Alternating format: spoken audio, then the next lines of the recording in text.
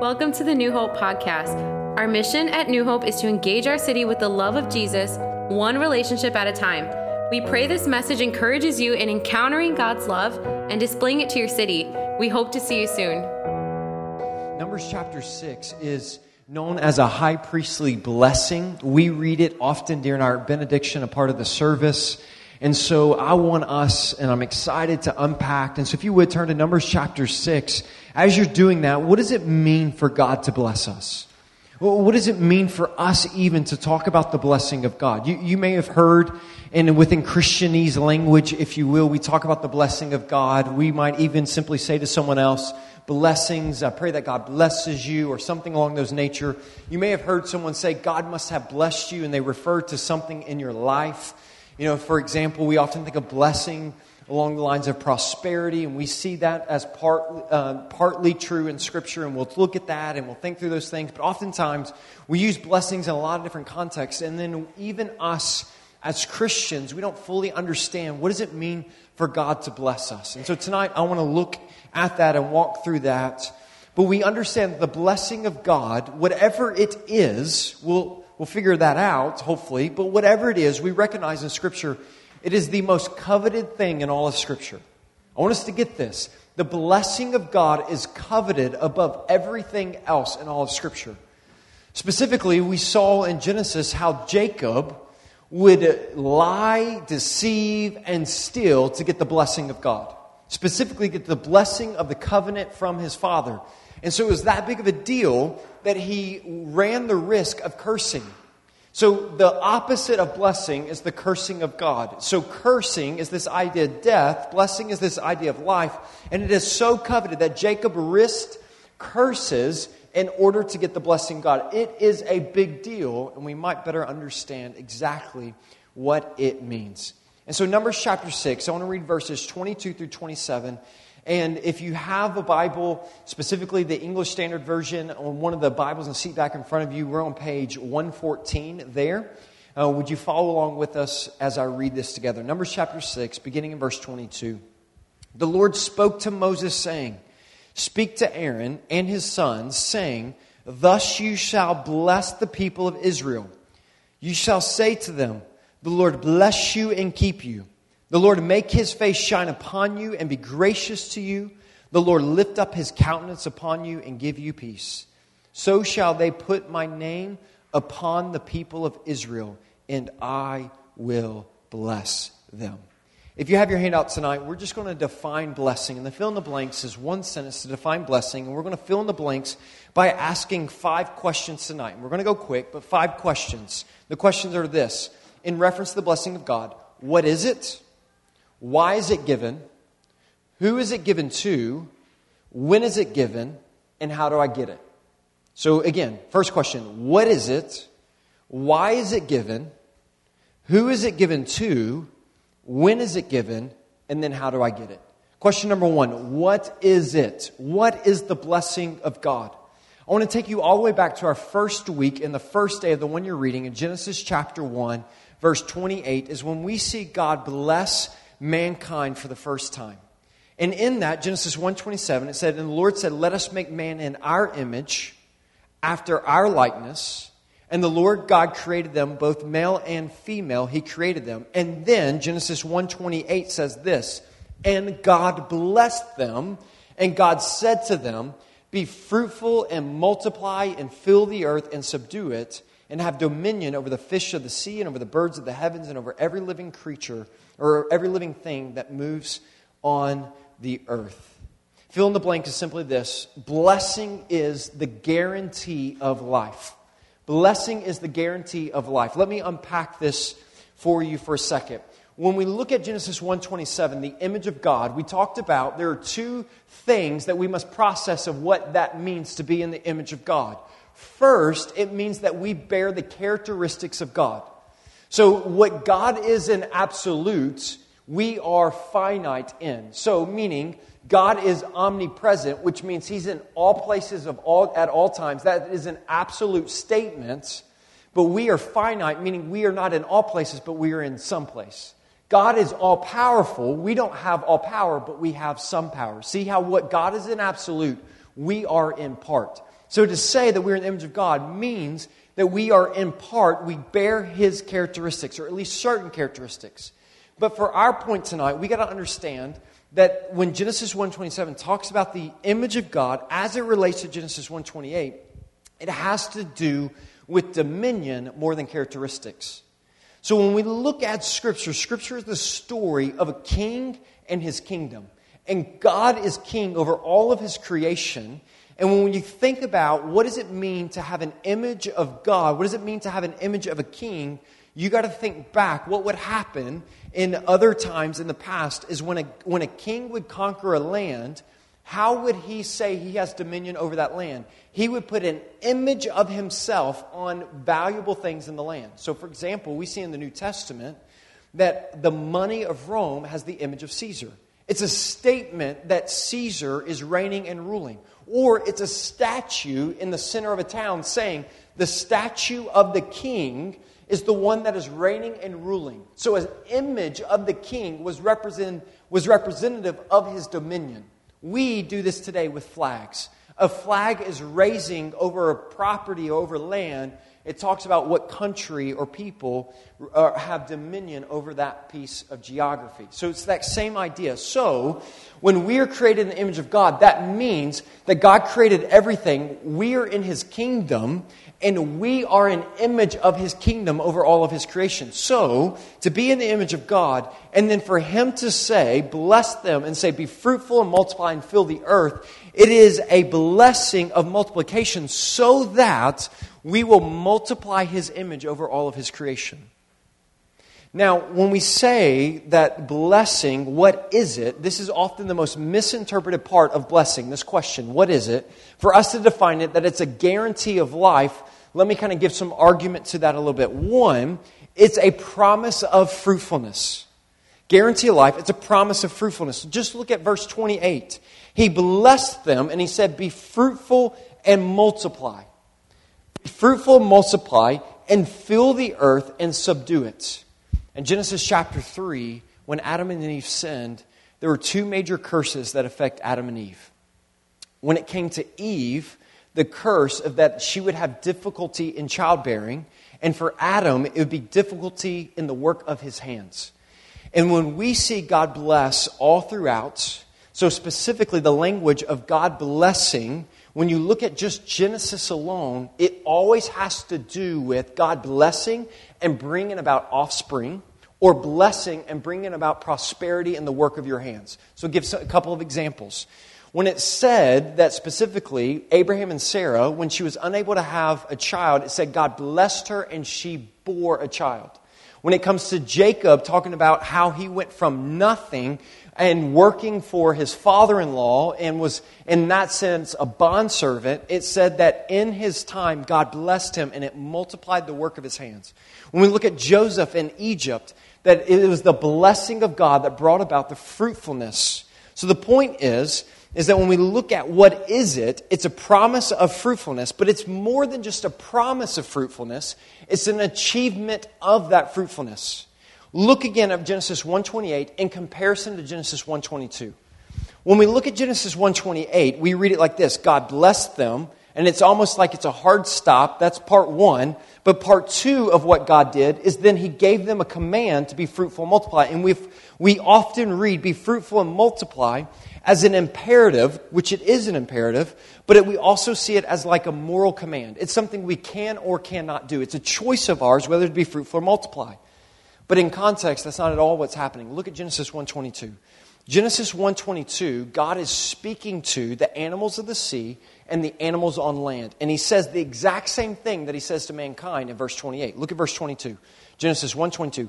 God blessed them, saying, be fruitful and multiply and fill the waters in the seas and let the birds multiply on the earth. Here God is speaking to the fish of the sea and the birds of the air. They are creatures that are perfectly obedient to God's command. They do not have the ability to disobey.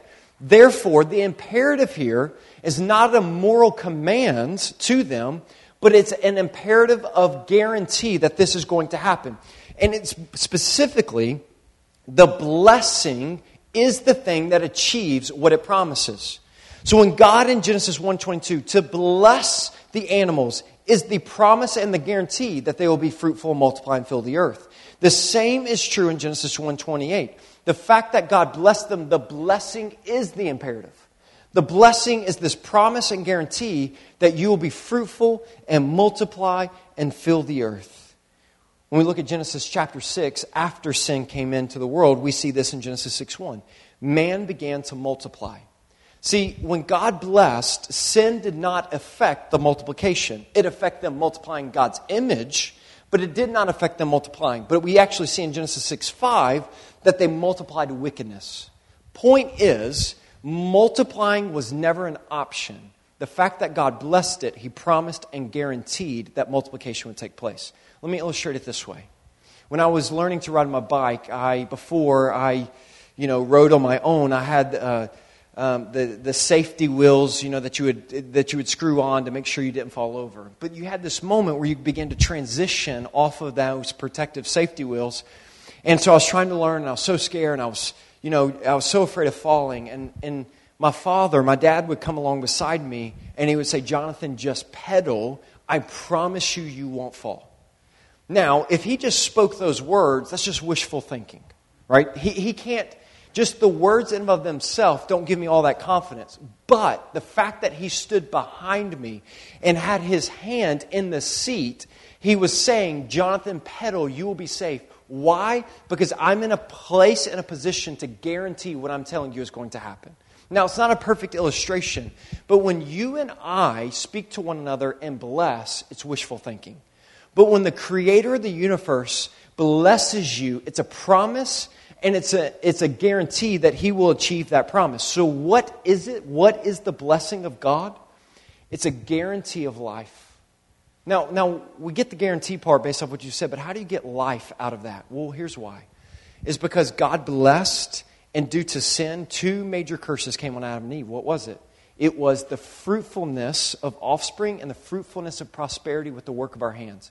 When God blesses someone after sin, it is always a reversal of the curse of sin, which is life. The major curse of sin was death, but when God blesses, it's the reversal of the curse, which is life. So what is it? The blessing of God is a guarantee of life. Second question, why is it given? Why does God bless to begin with? Because it's not just a reversal of sin, because we see blessing before sin. So there's a purpose even beyond just the reversal of curse and blessing when God blesses. So what is it? And for that, we got to look once again at Genesis 1:27 and 28. Now we're going to get to number 6, I promise. We got to understand some things first.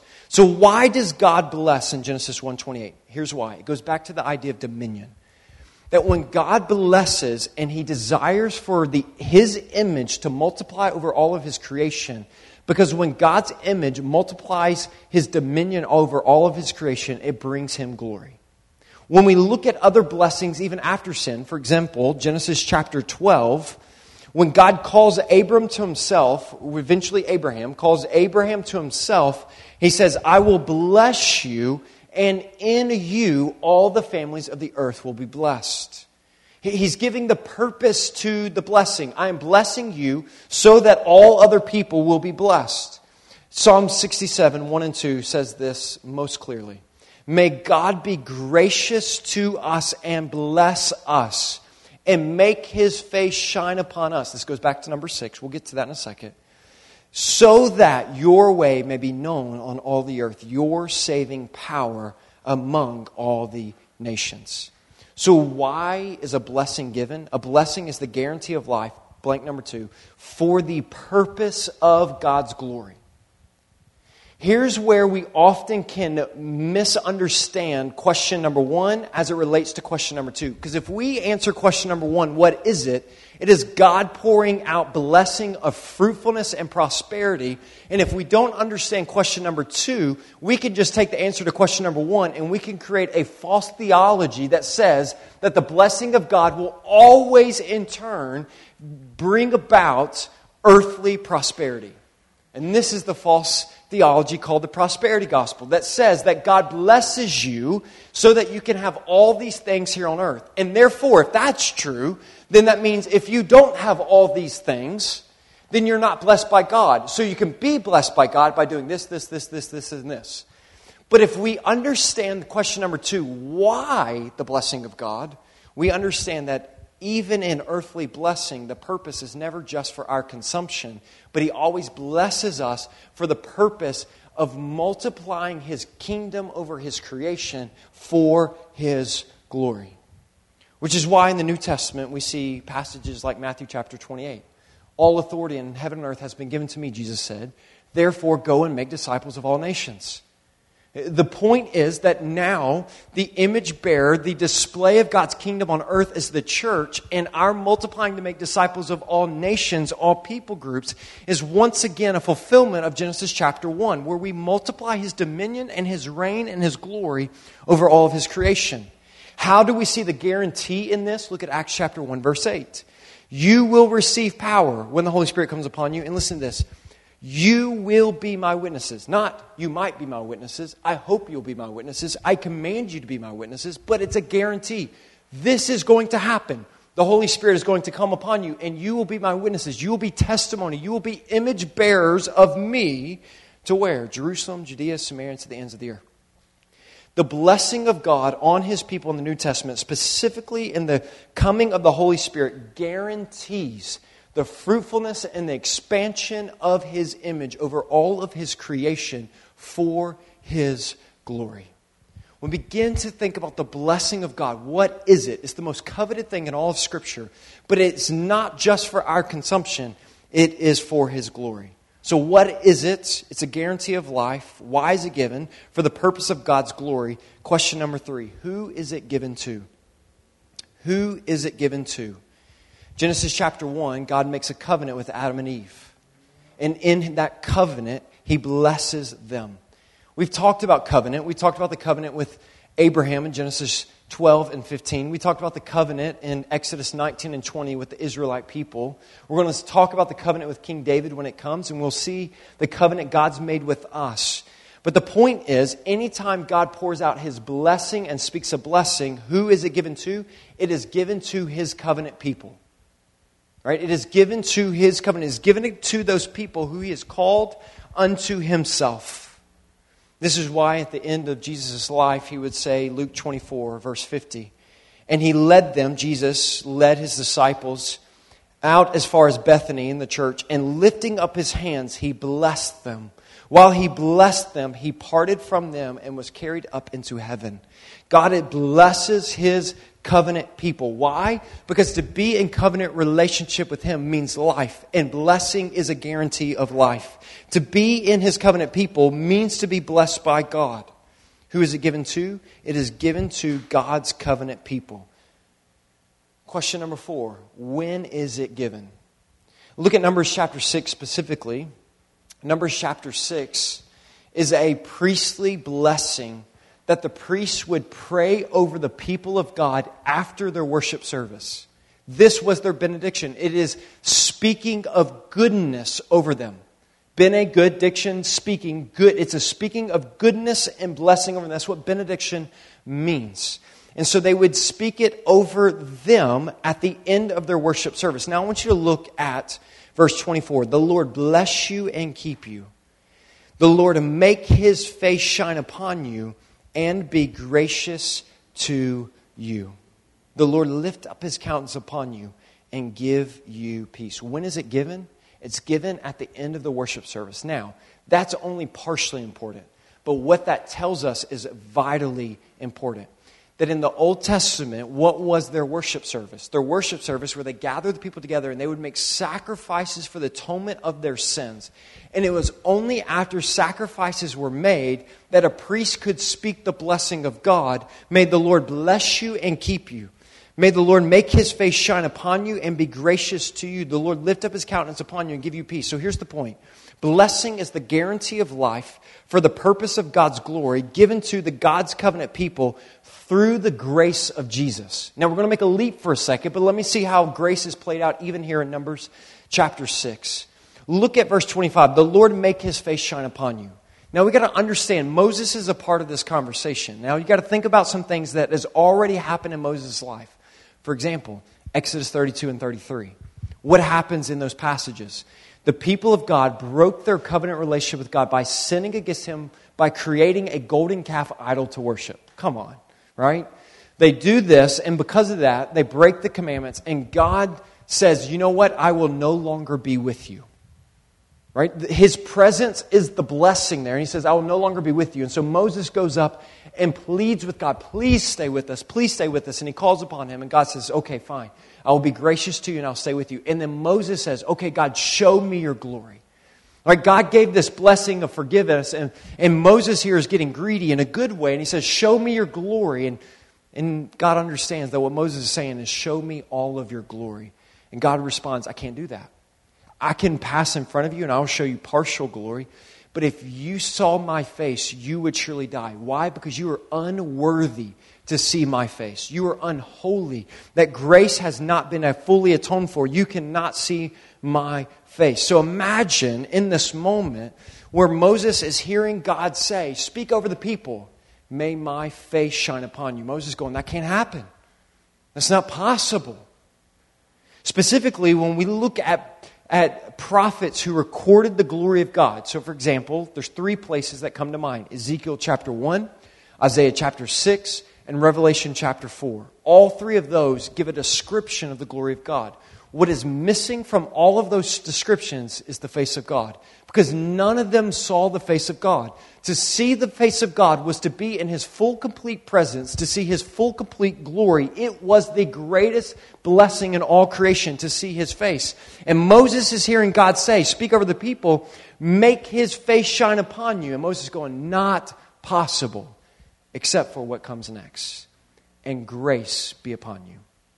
It is only through the grace of Jesus that we are able to come into the face and the presence of God.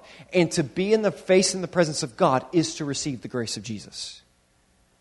This is the picture that we cannot fully be in His presence. This is why King David would cry out, Lord, you have said, seek my face. And my heart says to you, your face, Lord, do I seek. It's always a call. It's always a cry to see the presence and the face of God. So in this moment, this is the greatest blessing that God can say is to turn your face unto me. Blessing is the guarantee of life for the purpose of God's glory, given to God's covenant people through the grace of Jesus. So how do I get it? How do I get this blessing? If you would, just flip with me to Ephesians chapter 1 for a second. Ephesians chapter 1, for me, is the clearest depiction of all that we have talked about. And it's recognizing that it's only through the grace, it's only through grace that we are able to see the presence of God. How do I get it? You can't earn it. You can't go and buy it. You can't give enough. You can't do enough good deeds. There's nothing you can do to receive this blessing of guaranteed life except through grace. And here we see in Ephesians chapter 1, I want you to see the language of blessing coming from a Jewish leader. Paul writing, Ephesians 1:1, Paul, an apostle of Christ Jesus, by the will of God, to the saints, God's covenant people, to the saints who are in Ephesus and are faithful in Christ Jesus. Listen to what he says. Grace to you and peace from God our Father. Numbers chapter 6, may the Lord's face shine upon you so you can receive grace and peace. He says, grace and peace upon you. Look at verse 3. Blessed be the God and Father of our Lord Jesus Christ. Listen to this. Who has blessed us in Christ Jesus with every spiritual blessing in the heavenly places. Even as He chose us. How did He bless us? He's going to describe in verse 4. Even as He chose us in Him before the foundation of the world, that we should be holy and blameless before Him. In love, He predestined us for adoption to Himself as sons through Jesus Christ, according to the purpose of His will. See all the language from our definition of blessing being played out here? It is for His purpose that He's done this. Look at verse 6. To the praise of His glorious grace, with which He blessed us in the Beloved. In Him we have redemption through His blood, the forgiveness of our trespasses, according to the riches of His grace, which He lavished upon us in all wisdom and insight, making known to us the mystery of His will, according to His purpose, which He put forth in Christ as a plan for the fullness of time, to unite all things in Him, things in heaven and things on earth. Verse 11, in Him we have obtained an inheritance, having been predestined according to the purpose of Him who works all things according to the counsel of His will, so that we who were the first to hope in Christ might be to the praise of His glory. In Him you also, when you heard the word of truth, the gospel of your salvation, and believed in Him, you were sealed with the promised Holy Spirit. You see what he's saying there? It's a guarantee that the blessing of God on your life in Christ Jesus and given to you the Holy Spirit is a guarantee. It's a seal of the promise, who is the guarantee of our inheritance until we acquire possession of it to the praise of His glory. To summarize, what is he saying? That in Christ Jesus, we have been blessed with the guarantee of life for the purpose of God's glory. And it's been given to us a part of His covenant people through the grace of Jesus. Do you see what blessing means? Not only in the Old Testament, but in the New Testament. That through the grace of Jesus, that we have everything. Now I want you to look at Numbers chapter 6, verse 27. So they put my name upon the people of Israel, and I will bless them. Now, remember, as we think about the story of Scripture, there are 4 major acts to the story of Scripture. Think of a play, Acts. The first act is God created all things, Genesis 1 and 2. Act 2 is that mankind rebelled against Him, which is called the fall. Genesis, the end of Genesis 3, all the way through Revelation chapter 20, we see what is Act 3, God's redemption. And then Revelation 21 and 22 is God restoring all things perfect. I want you to look at Revelation chapter 22, verses 3 and 4. No longer will there be anything else accursed. Now remember, curse is the opposite of blessing. Blessing is the guarantee of life. Curse is the guarantee of death. And in sin, we were guaranteed death. But through God's redemption, He's created all things new. No longer will there be anything accursed. But the throne of God and the Lamb will be in it, and His servants will worship Him. Listen to this. They will see His face, and His name will be on their foreheads. Do you see that this is a fulfillment of the blessing of Numbers chapter 6? Numbers chapter 6, may the Lord bless you and keep you. May His face shine upon you and be gracious to you.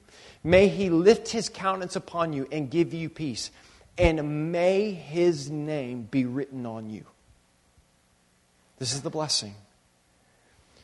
So when we read Numbers chapter 6, it is a promise, it is a guarantee that God has given us through the grace of Jesus. He has given us the fulfillment of this promise. The Lord bless you and keep you. The Lord make His face shine upon you. His face is the fullness of His glory and His presence. It is the greatest blessing. He be gracious to you. The Lord lift up His countenance, which in Hebrew is the exact same word for face. So it's the Lord lift up His face upon you and give you peace. The blessing is tied to the face of God. It is a guarantee through the grace of Jesus that through grace we can come into the presence of God. And we say this at the end of worship services because what we're saying is everything we just sung about, everything we just read about in Scripture, let it be so. Because it has happened, we can confidently pray or speak the benediction that the Lord bless you and keep you. The Lord make His face shine upon you and be gracious to you. The Lord lift up His countenance upon you and give you peace. I want you to grab your song list again, and we're not going to sing this, but we're going to meditate on it again. I honestly can't think of a song that better communicates the blessing of God than the song It Is Well. Let me tell you the story of the song It Is Well if you don't know it. It was written by Horatio Spafford. Horatio Spafford was obviously a worship leader, a hymnist, but he was also a businessman in Chicago. He was a very wealthy businessman that was a real estate investor and lost all of his investment through the Great Chicago Fire. All of his earthly prosperity literally was burned up.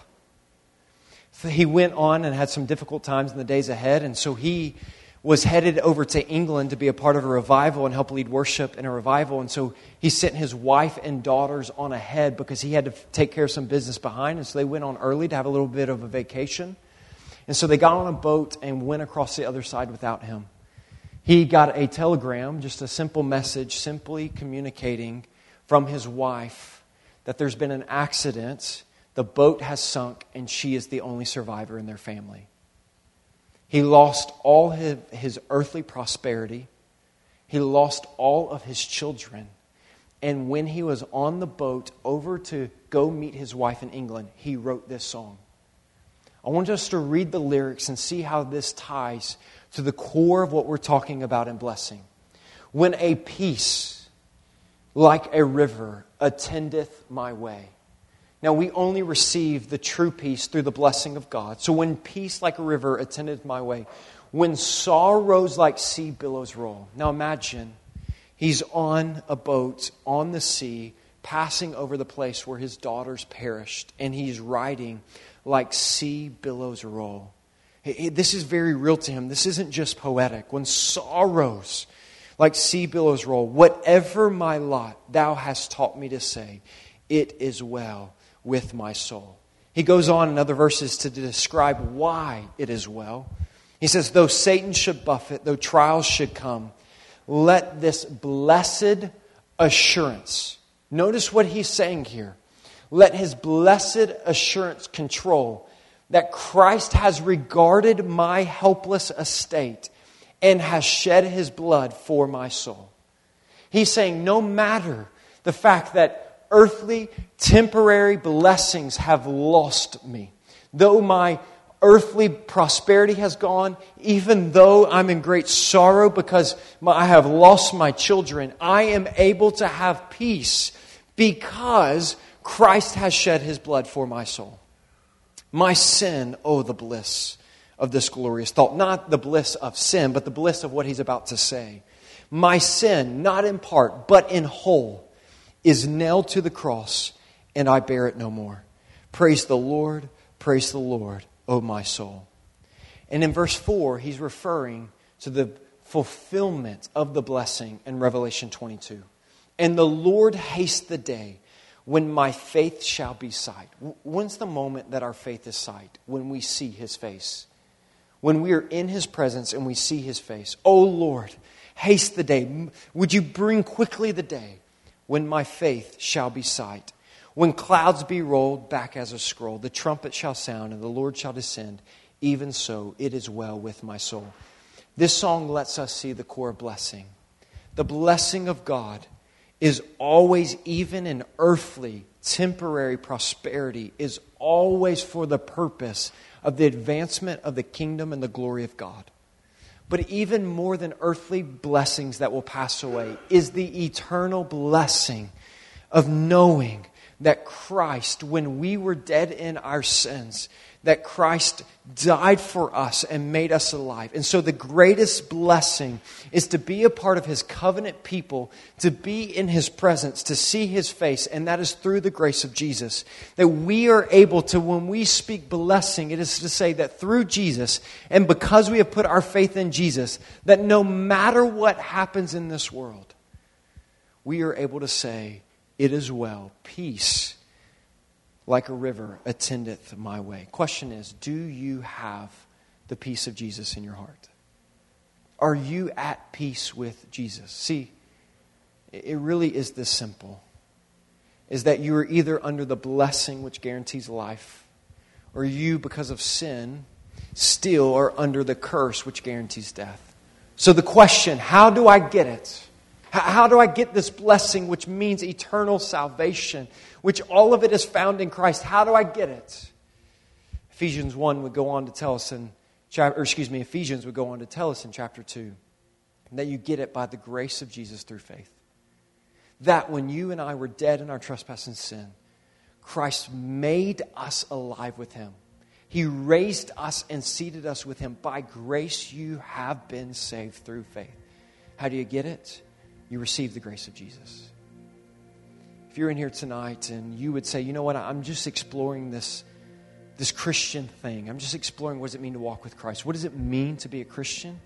it means to be a part of his covenant people and to have every blessing in Christ. This is what Scripture would say. All the promises of God are yes and amen in Jesus. It's a promise. All that God promises, all that God blesses in his creation is found in Jesus.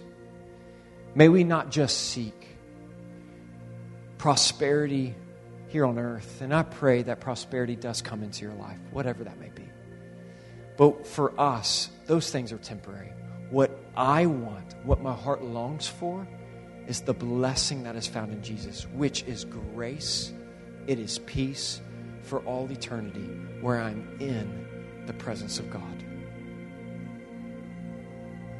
Do you know that grace? If you're in here tonight, you would say, you know what, I am a believer. I know that I am part of his covenant people. I know that I have received the blessing of God. Then I just want to encourage you, would you rest in the peace of God? I know that the world throws things at us. I'm not saying that losing all that financial, like a fire, and losing all your investment like Spafford had, or even losing, God forbid, you lose those that are precious to you. I'm not saying those aren't sorrows like a sea overwhelming us. But what I am saying is that the grace of Jesus gives us a peace that overcomes those things. And so I pray that no matter what external storm you are in an eternal peace in your heart. Why? Through the grace of Jesus. Would you pray with me as we just meditate on this truth for a second?